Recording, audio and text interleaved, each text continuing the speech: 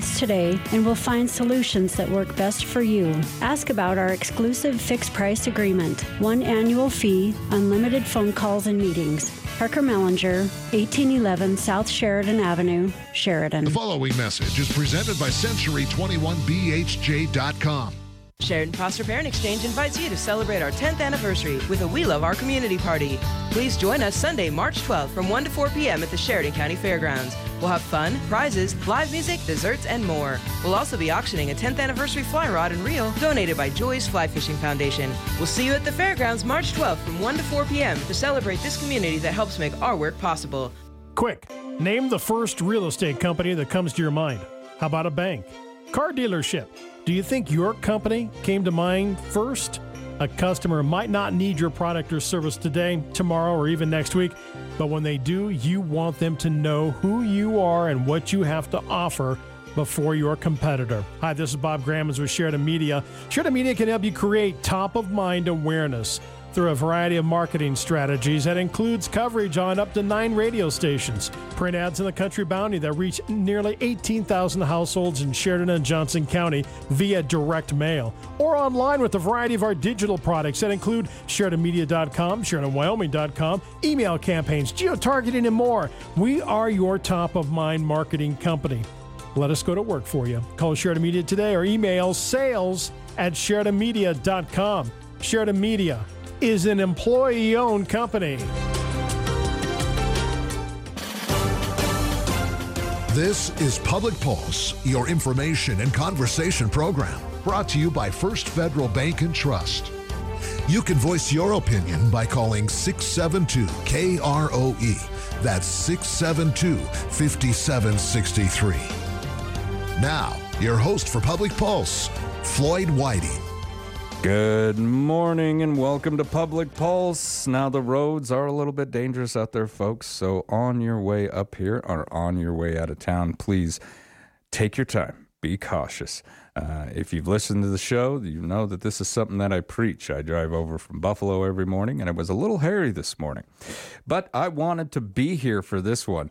A Harvard graduate, he received his Juris Doctorate from the University of Wyoming. He was mayor of Sheridan, an intern for U.S. Senator Malcolm Wallop, a research director on Al Simpson's Senate campaign, and an assistant campaign manager on Pete Simpson's gubernatorial campaign. The senator for District 22 since 2014. He sits on the Management Council Committee, is a member of the Senate Rules and Procedure Committee, and is the chair of the Senate Appropriations Committee. Welcome to the show, District 22 Senator Dave Kinskey. Good morning, sir. How are you? Hey, Floyd. I'm great. Thanks. I'm great. Thanks for having me here. I'll tell you, this is the first anything I've done since getting back from Cheyenne on Friday. So this is really a delight to be here and to spend time with you and to kind of visit about the last 40-day session, which actually works out. It was 8 weeks. And then I have 2 weeks in December before that for appropriations. So it's been 10 weeks, and it's really nice to get back home. I imagine it is. Wrapped up in that world down there. Yeah, it's a bubble. Yeah. And for those out in the audience, what is that like to kind of just transfer, maybe someone out there is thinking, I want to run. What is it like to put everything on hold and head to Cheyenne for that amount of time? Well, that's exactly right. You have to be able to put everything on hold. So it's not a full-time gig. It's 40 days in 1 year and 20 days in another, which by the time you throw in weekends, you're talking about 8 to 6 weeks. And you see a lot of people that are retired or like me, semi-retired. It's really hard to just shut everything down, go to Cheyenne, and then come back and try to start everything back up. Yeah. It's worth it. It's worth the sacrifice. The hard part of Cheyenne is just not as nice as being up here. Yeah. Especially in the winter. Their winters can get pretty gray and pretty bleak, but it's you're almost like a vampire. I mean, you go to work when it's dark and you come home when it's dark. Yeah. And you're wearing a suit and tie for 12 hours a day. But it's interesting. It's fascinating. It's rewarding if you can come away feeling like you did something good for Johnson County and Sheridan County, if you can come away feeling like you did something good for the state of Wyoming. and the people that you represent. And this session, for as rough as it was, I feel like I can come away feeling like we did some good. Yeah. Did some good.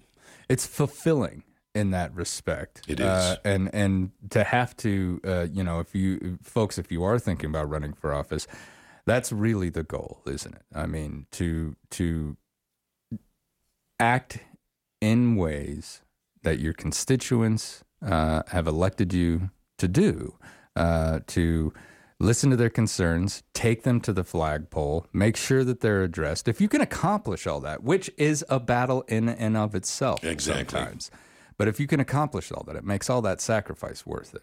And a legislative role is so much different than my career had always been as a business leader and executive, or in the case of the city as a mayor, where you have a little bit more ability to set the agenda down there. You've got 93 representatives and senators. You've got the executive branch. You have all kinds of lobbyists. Yeah.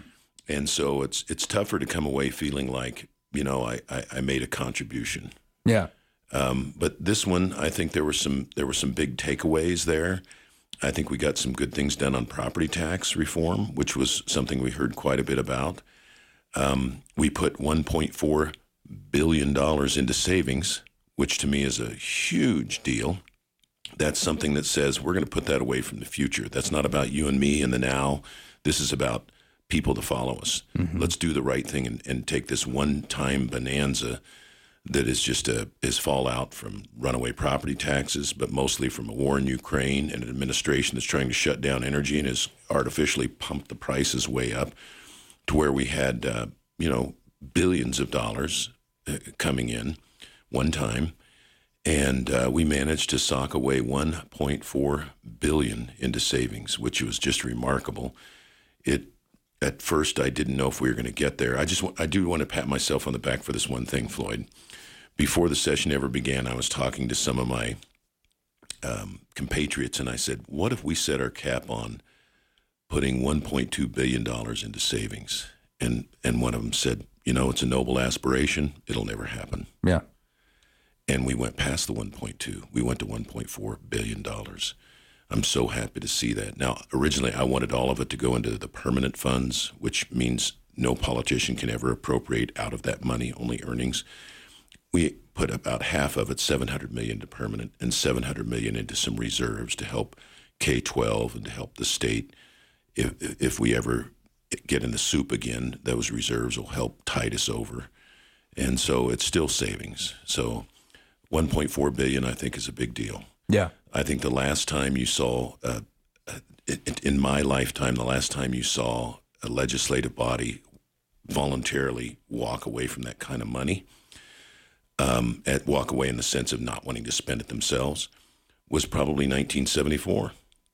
When the legislature established the Permanent Mineral Trust Fund. When it was first set up. Yeah, they established an additional severance tax on oil, gas, and coal and said all of this money is going to go into a Permanent Mineral Trust Fund. They put that on the ballot as a constitutional amendment, and it passed. That was a big deal back then because, the state, needed the money. But they said, we're going to do this for the future. And I think we saw everybody come together pretty much in this last session to say, we're going to do the right thing for the future. And that was gratifying to see that happen. And I felt good about the fact that at the outset I was told it was never going to happen. It feels good to see it happen. To actually see it happen, yeah.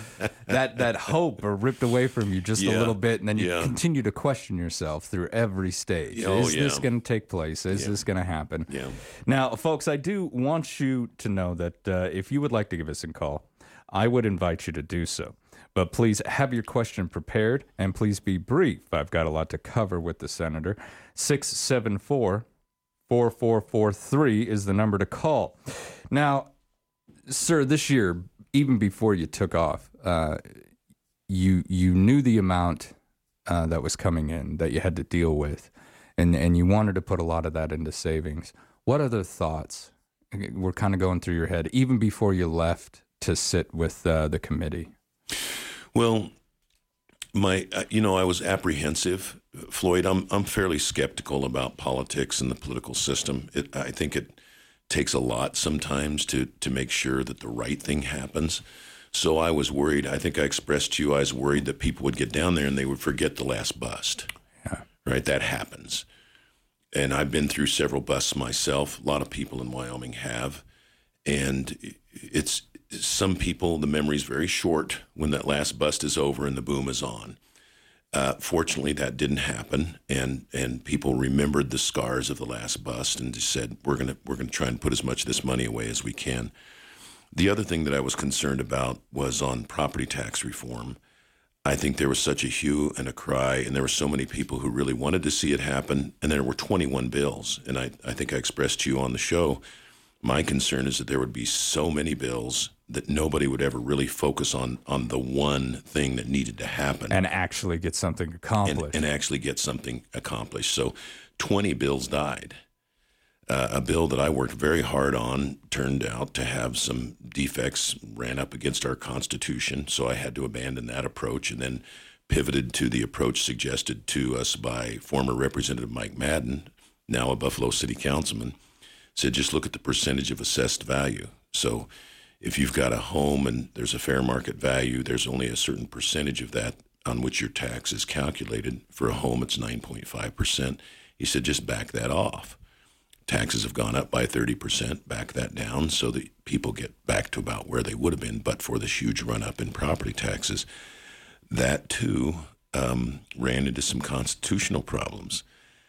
And it ran into two problems. One is constitutionally, we tried to back it way down, and there's a limit in our Constitution as to how much spread you can have between different types of property tax classes, if that makes sense. So there's we have three classes of property: minerals, industrial, and, quote, all other. And you can't have, and agricultural. You can't have too big a gap between them by Constitution. And they did that to make sure you don't try to load all the burden on industry and everybody else kind of skates. Mm-hmm. And so we had to back away from the amount of the property tax cut that we were going to give due to that constitutional concern. And then the other problem we had is not every county in the state had a big run-up in property taxes like Johnson and Sheridan County, right? I mean, I opened my property tax bill. It went up by 30%, but there's parts of the state where it's flat. So when you say we're going to go from 9.5% assessment to 8.5% assessment, in Sheridan and Johnson, the government will still have more money. But in places like Baggs, Wyoming, it's a net cut. It's cutting revenue, yeah. It is cutting them below. And some of these places hardly have two nickels to rub together anyway. So we had to cobble together this thing to try and backfill, make up the loss to some of those governments. And it got very complicated very quickly.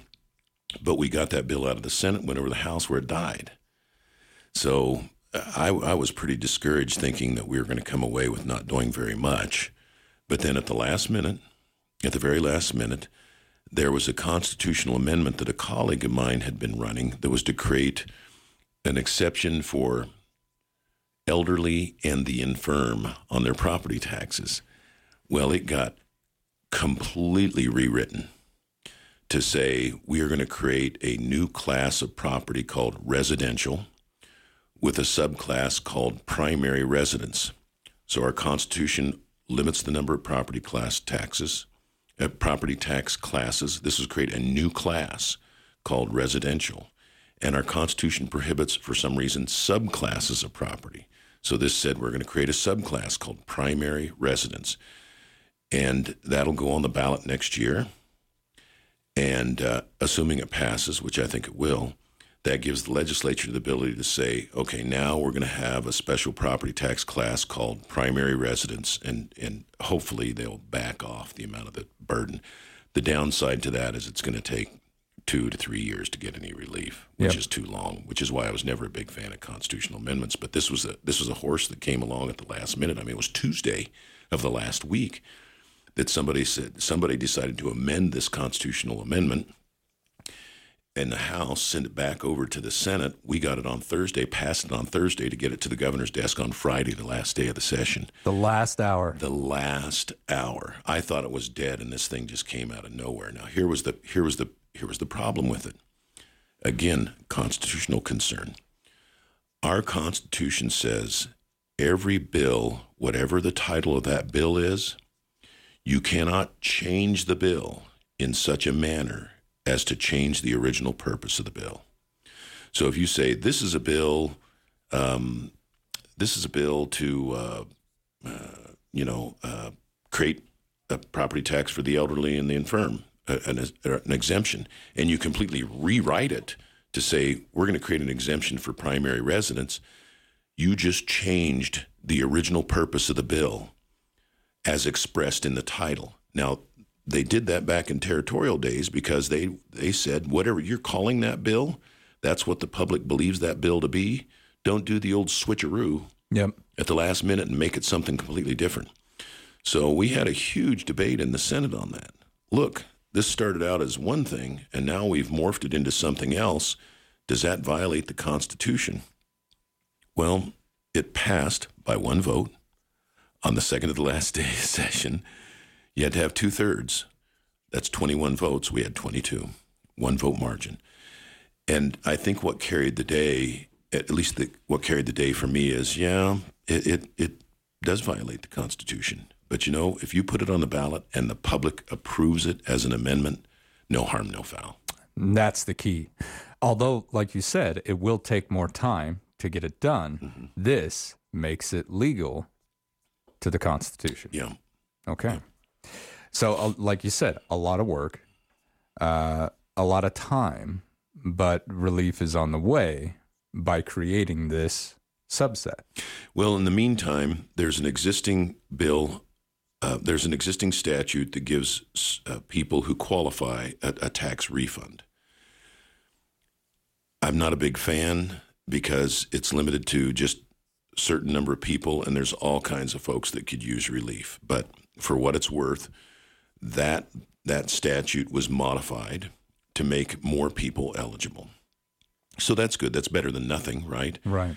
So that statute is limited. Currently, you can't qualify for a refund if your income exceeds 75% of the average income. That was changed to 125%, which for Johnson and Sheridan County is about $86,000. That's a lot of money. That's pretty good. That's pretty good, yeah. So a lot of people could potentially qualify. And then it also has an asset test, which was $133,000. You can't, if your assets exceed $133,000, you don't qualify. That was changed to $150,000. But there's a list of everything that's exempted. They don't count your car. They don't count your house. They don't count your retirement. They don't count life insurance policies. They don't count a medical savings account. So a lot more people potentially can qualify. So anybody who's interested, I would urge you to get a hold of the courthouse. I believe it's the county treasurer's office that handles that program, and find out all the information you can, because there is a deadline. I think it's coming up within the next couple of months. And if you miss the deadline, you miss the deadline. Yeah. So anybody that's interested, I'd urge you to get a hold of the county and make sure that you do whatever you need to do to get signed up for it. As soon as possible. Get Absolutely. That process going right now. Absolutely. I don't know how long this would take. Do you know anything about the application process itself, sir? Well, to the best of my recollection, is you've got to have it in by May, and then the state has to see how many applications there are in total. So it's a period of months before they finally know who's going to get how much, and then I believe it goes as a refund against your property taxes from that point forward. So it's slow. It's government. It's slow, but hey, money's money. Absolutely. Especially in this day and age. Exactly. Penny earned, penny saved. All right. Well, penny saved, a penny earned. There you go. I had it backwards. You and Benjamin Franklin. Both of us together. All right. When we come back, we're going to have more with Senator Dave Kinskey. This is Public Pulse at 930 KROE and 103.9 FM. Shared.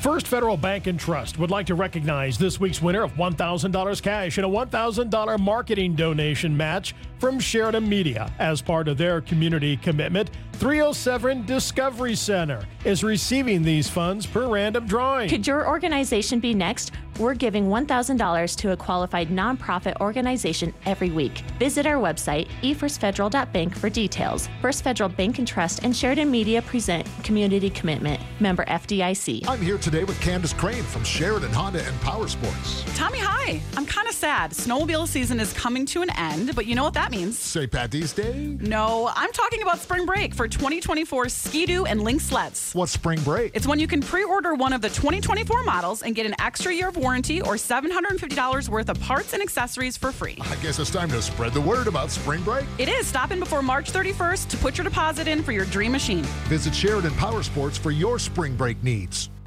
Rackleton's fine food and spirits for dinner tonight.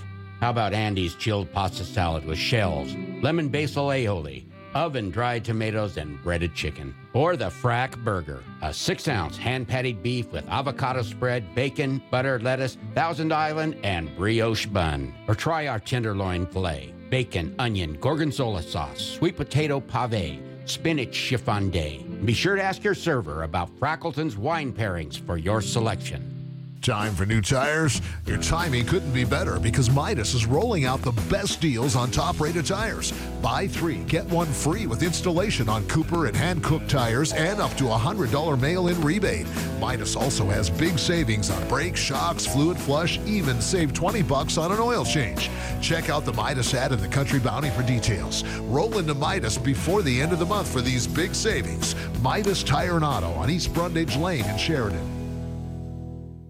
Do you ever use words that you don't know the meaning of just to make yourself sound more photosynthesis? Well, at the Health Nut, you don't have to sound all that smart to feel better about yourself. You can do that at the healthy soup, salad, sandwich, and smoothie bar. And aisle after aisle of healthy supplements to keep you sharp as a centroid. In an organic grocery store that is just as smart. The Health Nut on Sheridan's 5th Street, where you will always leave feeling calculus. It's time to spring into action and bid on the Spring Into Savings online auction at SheridanMedia.com. We've got plenty of items for spring cleaning for health and wellness or for just plain fun. Restaurant certificates, retail store certificates for Sheridan and Buffalo restaurants. You can place bids on golf, movie theater passes, dog training, spa certificates, and tons of items for your spring projects. Browse all the items, place your bid, check back. Spring Into Savings online auction on now at SheridanMedia.com.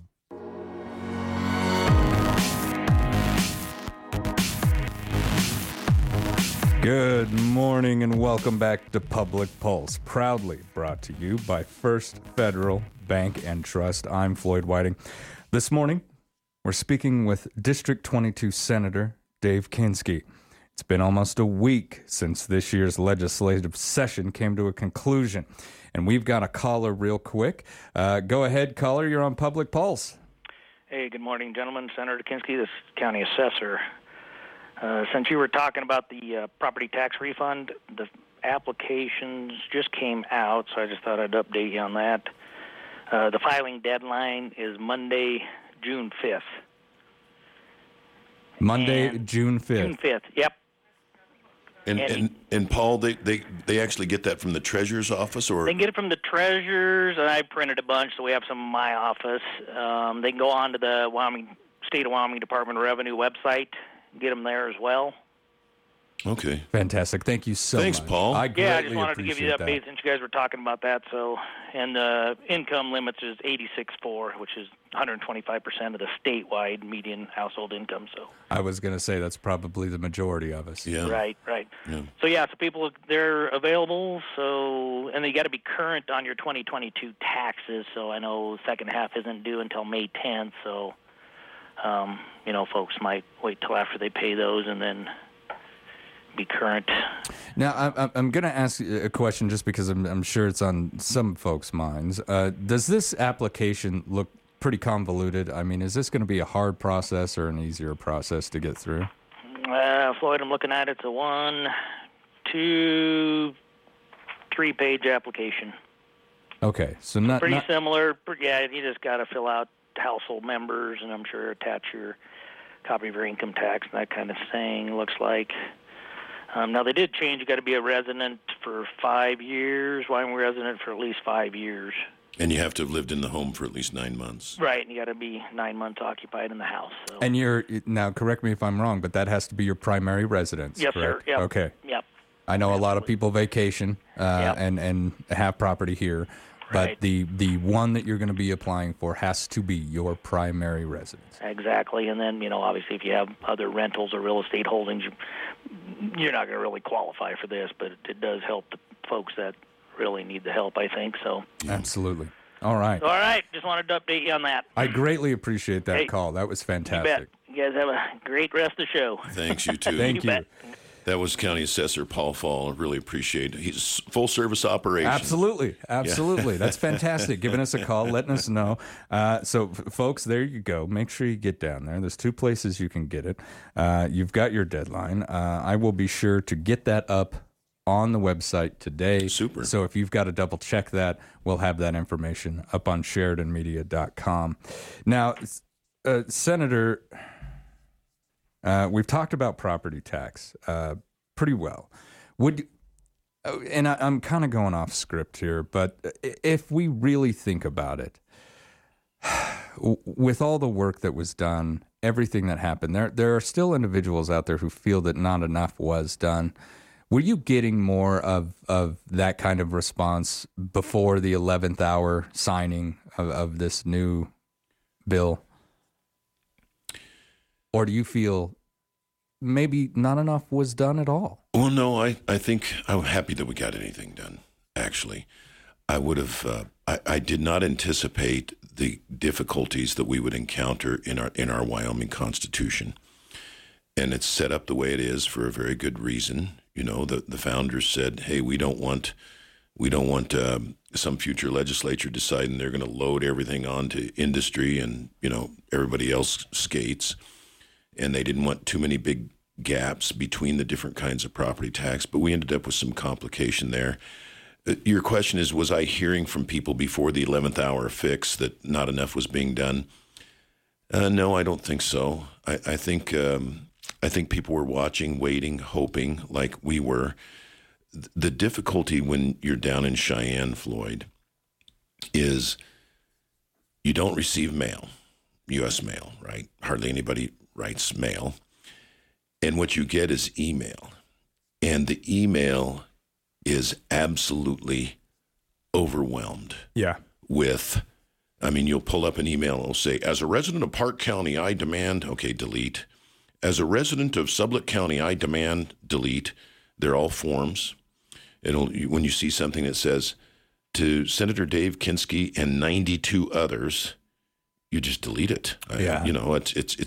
It's some website saying you need to call these guys, you need to email these guys, and they're all forms. Every form is identical, and so it doesn't give you much feedback. So what you try to do is go through and find an email from a person in Johnson or Sheridan County who says, "Hey, this is what's important to me." Yeah. As opposed to just these blasts. And so pretty soon you just can't even keep up. I'm sorry. I used to say every email will be read. I can't even do that anymore. And I don't know about the rest of the delegation. They probably all have the same experience where you open up the email and it says, "You now have 380 unread emails." You go, "Whew, okay, I got to go through and find the dozen." Yeah. So I out of my own pocket, I pay a person to be an admin to go through those and try to find the ones that look like they're actually from somebody in Johnson and Sheridan County that, maybe put a little bit of thought into it. And not a lobbyist or someone reaching out the entire delegation. And so what she would do then is, to her credit, if they were mass emails, just a blast, but she would count the number of people who were from Johnson and Sheridan County who said, "Hey, this is what I think about this bill." And say, you got 15 emails from people in Sheridan and Johnson regarding this bill, and this is and then she would have a copy of the email because they were all identical. So, but there was a lot of activity out there. I knew going in property tax was a priority, but you were getting emailed about all kinds of bills. I was amazed at how many different bills attracted a lot of attention. One, for instance, was a trust fund for outdoor recreation. I'm amazed at how much email came in on that. I'm amazed at how many people texted me on that one. It attracted a lot of attention. Sometimes you just get surprised by that stuff. Mm-hmm. So what you have to do is you've got to be sure that you're moving around in your district, you're listening to people in your district all year round, and that you feel comfortable, that you understand what most of the people want, so that when you get down there and you're in the middle of this just nonstop action, that you really have the sense of what it is that you and how you've got to vote. Plus the fact that I run as a conservative, and I am a conservative, and I get elected as a conservative, so that helps guide a lot of what I do too. Yeah, but you got to put your concrete shoes on before you wander into the tornado. Keep you grounded, right? Yeah. I like that imagery. That's good. Now, you're the chair of the Appropriations Committee for the Senate. As you sat down with the governor's budget proposal this year, what were your initial thoughts when you guys read through that? Well, I was pleased that the governor initially proposed to put almost $750 million into permanent savings. There were some other aspects of the budget that I was less enamored of, although, if you cross-examined me now, I don't know that I could really recall exactly what it was, because the budget goes through so many changes as it goes through the budget process. I liked the idea that he asked for additional funding for what's called the Large Project Fund. And so what that is he's asked for money that can be set aside for some of these huge projects that the federal government has billions of dollars set aside for, that represent sort of Wyoming Energy Future 3.0, if that makes sense. Carbon capture, utilization, and storage, natrium nuclear plants, the strategic ground-based missile system, defense system. That's a huge project. That's $1 trillion upgrade to our missile system that is going to bring a lot of money into Wyoming and Nebraska and the Dakotas, where all those missiles are staged. And so for a lot of these hydrogen hub, green hydrogen, so green in the sense that it's it's a net carbon neutral sort of generation of hydrogen. And so to be eligible for those projects, you have to have not tens of millions, but potentially hundreds of millions of dollars available to say, hey, we want to be part of that. If you put in government, $1.5 billion, we'll put in $200 million. So almost like a bit of a match, or a percentage match. It is a match. And so the governor, when we left, he has $300 million in that fund. And then if it doesn't get used, if we don't win in one of those projects, then the money will go right back into the state's checking account. But I was pleased with that part of the governor's budget. I was pleased with the savings part of the governor's budget. I was pleased that he didn't increase spending much, except where it needed to be. For instance, pay scale for state employees. That had to happen. It had to happen because when you can't get plow truck drivers, when you can't get officers to run highway patrol, you got a problem. And the salary surveys, it will not come as a surprise, Floyd, when I tell you that the people at the top, they were all pretty close to market. Yeah. The problem was the guys and gals really at the front line doing the work. Boots on the ground. Boots on the ground. When you see that the highway patrol is at less than 50% of what it takes, market wage. When you see that snowplow operators were less than 50% of what is estimated to be a market wage, and you can't get you got to be able to plow the snow. You got to be able to get highway patrolmen out there. You've got to be able to have the hewers of wood, the drawers of water, as it says in the Bible. And those are the folks where the money really needed to go, and that's where the lion's share of that went. That's about $100 million out of what the governor's budget was, and that had to happen. Had to happen.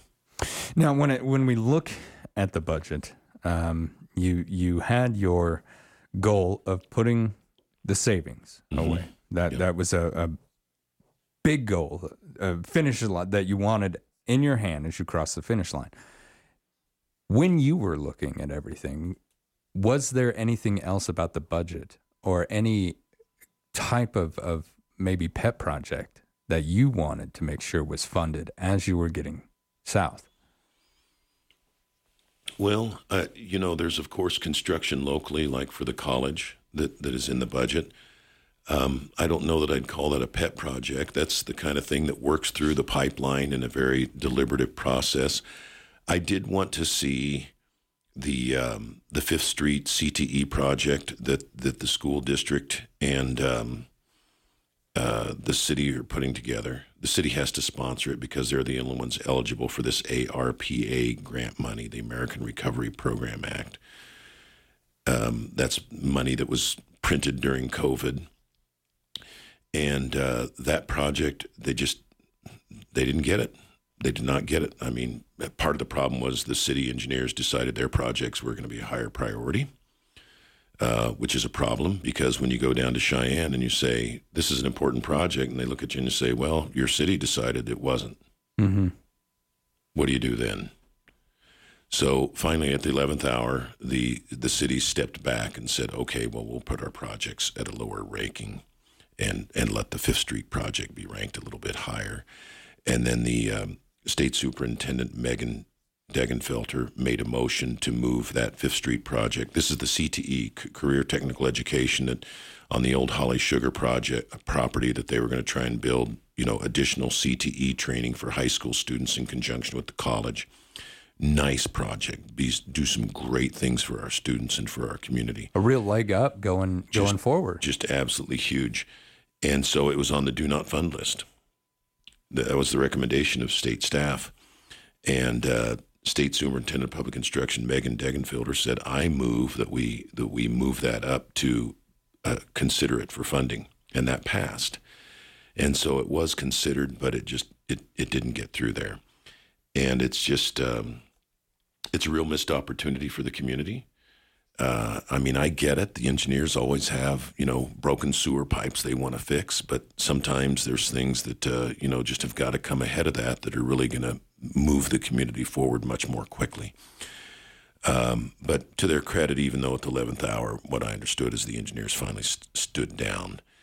And that project, I know that Don Julian is very passionate about it, as is Scott Stoltz, school superintendent. And I've told him, it's a great vision. The funding will be found somewhere. Later, if not sooner. But the funding will come along at some point. Just got to do a little digging. Yeah. And that was one that was kind of a pet project for me, just because I think it can do so much for our youth and so much for our community. That one you were willing to fight for. Yeah, absolutely. All right, when we come back, we're going to have more with our Senator Dave Kinskey. This is Public Pulse on 930 KROE and 103.9 FM, Sheridan.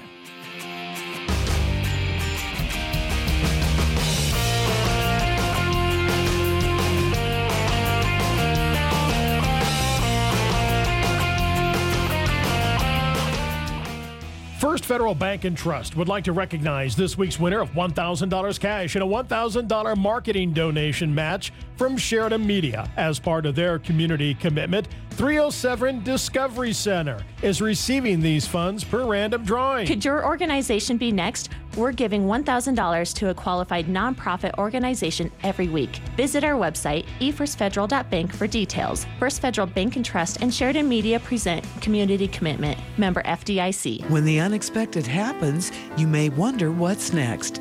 Champion Funeral Home can help you through this phase of life. They provide support and personal services while helping you create a meaningful tribute to your loved one. Champion Funeral Home has been locally owned and operated since 1911, providing compassion and care to Sheridan and Johnson County. Visit Champion Funeral Home at championfh.com or call 674-6329. Shan Foster with the Country Pet Inn talks about dog training and behavioral issues that dog owners may be experiencing. If the dog's not listening to you consistently and with distractions, it's not trained. And most people say, well, my dog's trained. It can sit, it downs, it comes when I call it. Well, what about when Joe Squirrel runs by? What about when that semi comes by honking its horn? Well, those are the things that I train for in real life. Most of the time, it's all through basic obedience. Now, by doing that, you take care of a lot of the behavioral issues, shyness issues, aggression issues, possession issues. When you put that dog in that mode or the dog understands its role, a lot of those things go away. Whether your dog has obedience issues where it doesn't listen to you or come to you when you call it, stealing food from the table, excessive barking, aggression issues, you name it, we'll work together to solve it. I help people understand their dog. I'm very fond of that. If you want to get a hold of me, go to countrypetin.com or call 674-8582. Hi, this is Guy Cameron, Compliance Director for Cowboy Skill Games. This April, Cowboy Skill is expanding their Wyoming locations, allowing for additional revenue to help support our local businesses. Cowboy Skill is proud to be a Wyoming-based company and has earned the gold standard of compliance. To find out more about adding the highest earning skill games to your business and keeping our tax dollars in Wyoming, log on to cowboyskillgames.com. That's cowboyskillgames.com. Hi, this is Jill Bates with the Best Team. We hope your new year is off to a great start. Ours is going great, and we're ready to get to work for you. We've closed most of our listings, and we're ready to do a full court press to help you get your property listed and sold. Our team has the knowledge, experience, and focus to get your home closed on your terms. Give us a call today, 675-BEST, that's 675-BEST, or go online at bestwy.net. Make it a great day. Proudly brokered by EXP.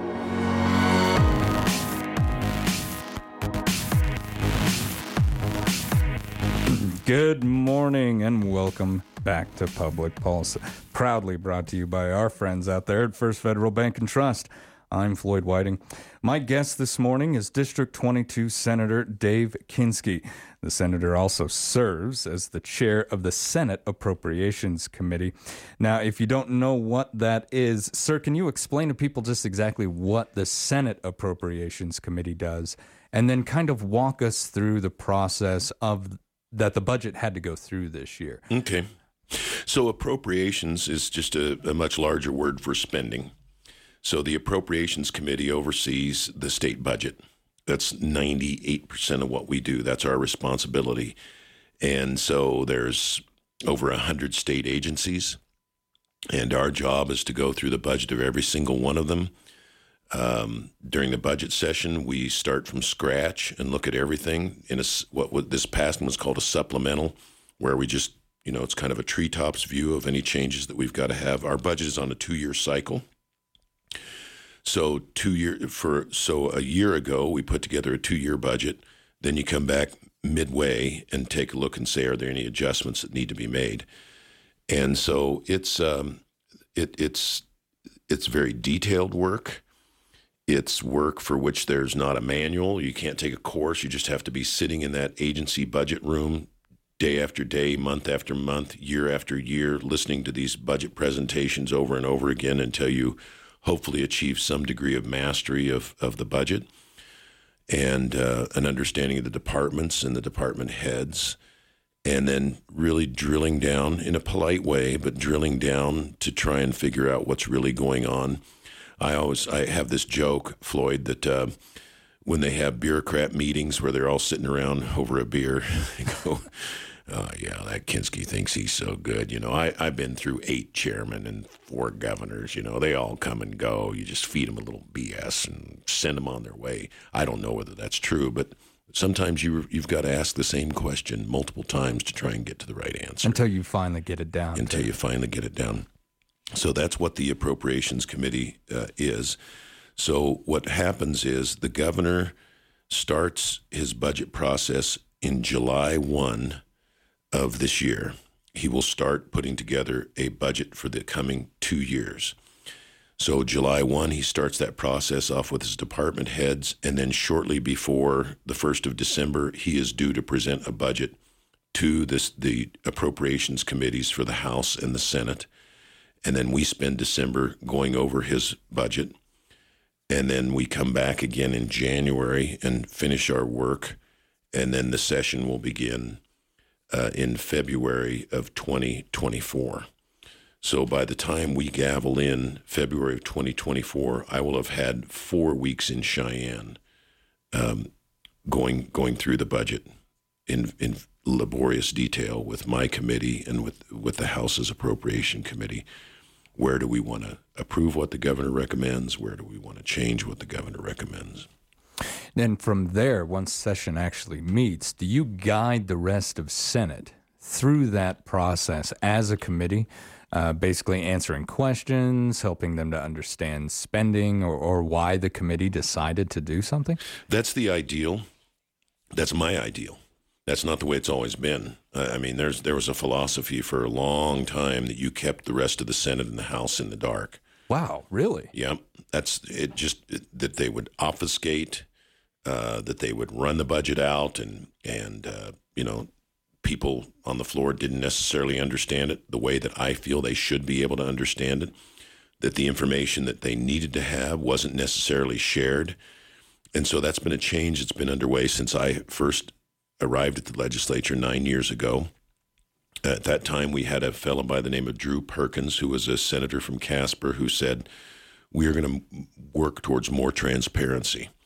So I'll give you, for instance, the Appropriations Committee historically has had this, they'd call it the cheat sheet. It's a 14 by 20 sheets of paper that summarize the budget in a spreadsheet form. That was never given to the people on the floor. So they figured that those individuals out there on the floor had already selected, in a way, who they wanted to be on this committee, and they'll handle it.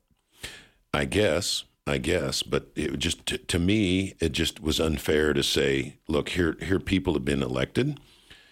They each represent 18,000 to 20,000 people. They're here. They should be able to participate meaningfully in the budget. The budget should not hit their desk the day they're supposed to vote on it. Mm-hmm.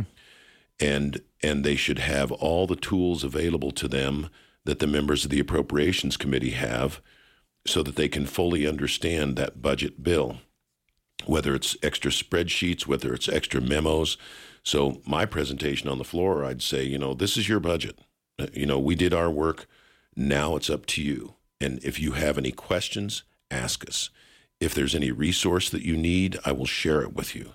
I want everybody here to be able to participate meaningfully in this budget process. That's my ideal. And that's been a change from the way it's sometimes been done in the past. Now, once everything started to settle, we are, I think, about 6 days out from the conclusion.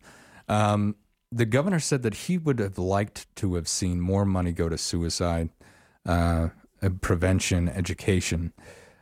What did go to mental health? And I know I'm kind of throwing this question out of the dark, but what were those discussions like? I only have about 3 minutes left. Well, on the suicide hotline, that's something that's been underway for 4 or 5 years, where Wyoming said we need to have our own hotline instead of participating with other states. I've got mixed feelings about that, but the decision was we're going to have our own hotline. So as long as we're doing it, we have to fully sponsor it. And so it was fully funded. There was a proposal to create a $50 million trust fund. I'm not big on trust funds. I mean, the reason people want trust funds is so they don't have to justify the expenditure and show that the money's being well spent. You get a trust fund, it just keeps sending you a check every year. So the trust fund aspect was not approved, but the suicide hotline was fully approved. We also put a lot of the cuts back on mental health and substance abuse, which suicide, substance abuse, mental health, all runs of it together. Yeah.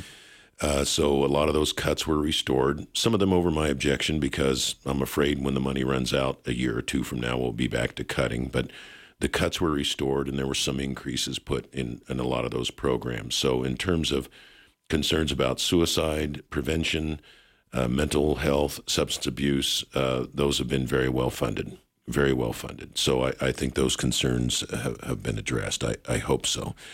I don't think a hotline is the solution. It's one piece of a much larger puzzle, which is why do we lead the nation in suicides in Wyoming? Mm-hmm. It's dreadful, absolutely dreadful, and there's not a one of us that hasn't been touched by it. I lost a nephew to suicide, and it's I don't know what the answer is, but we need to keep looking. Yeah, I did too. I lost a nephew, a cousin, a few friends. So it's something that I see where you're coming from on that. Where it's see if we can find this root cause to all of this, and there probably isn't one answer. There's probably a few, but we need to get it nailed down. Yeah, a lot of alienation in modern society for reasons that elude me, but it's there. Yeah. Well, the good news is it's talked about now. Yes. It used to be, they wouldn't even put it on a death certificate. They wouldn't even talk about it. It was unmentionable. And now it's out in the open. That's what has to happen. That discussion has to be there. Absolutely. And once we start discussing it, then we can start working on the problem, which is, I feel, the phase that we're in now. Well, Senator Kinskey, we have run out of time. I greatly appreciate you coming in this morning. I'm happy to be here. I had 18 more topics to cover, Floyd. We had a lot more to go. I never have enough time with you, but I do appreciate the little time that I do have with you, sir. Thank you very much. It's a pleasure, Floyd. Absolutely a pleasure. You've been listening to Public Pulse on 930 KROE and 103.9 FM. Sheridan.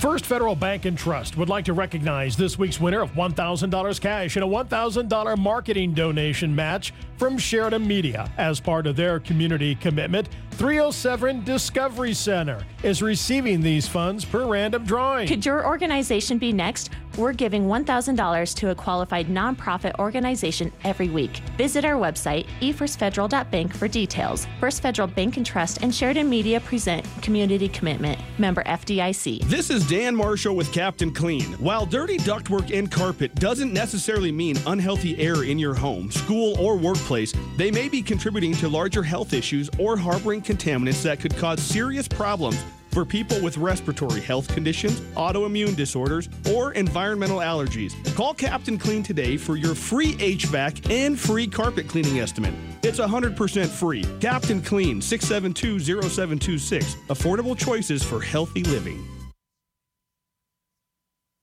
A tradition that started in 1934 is continuing into the new name and ownership of Waring Sheridan Chevrolet. You're still seeing the same faces that you've come to know at Hammer Chevrolet, now with the new name of Waring Sheridan Chevrolet. Same service department, sales team, parts, collision center. Waring Sheridan Chevrolet, honored to carry on the tradition of being Sheridan's top-tier full-service dealership. Stop by and welcome new General Manager Tim Kugler and new Sales Manager Nolan Lemires. Hammer Chevrolet, now Waring Sheridan Chevrolet at 107 East Alger. Mossholders Design Center proudly carries tons of American-made furniture companies. And right now, every piece of USA-made furniture is on sale. That means every single mattress, most sofas, most sectionals, and lots of chairs will be discounted. The majority of leather products and nearly all reclining pieces are made in the United States, too.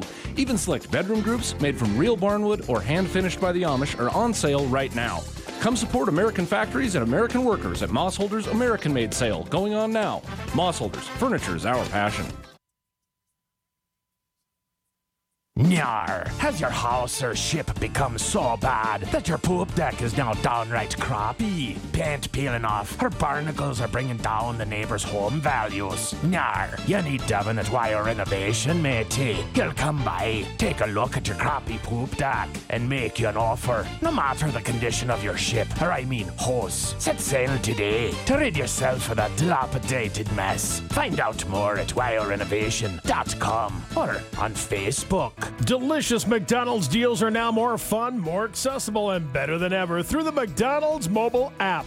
The app is now the only place you can earn My McDonald's reward points on every McDelivery order. Plus, you can get those free McDonald's rewards you earn delivered too. Just order, relax, and enjoy. McDonald's will bring your faves to you. Just go to the Google Play or Apple App Store and download the new McDonald's mobile app and start saving. Download it now. McDonald's.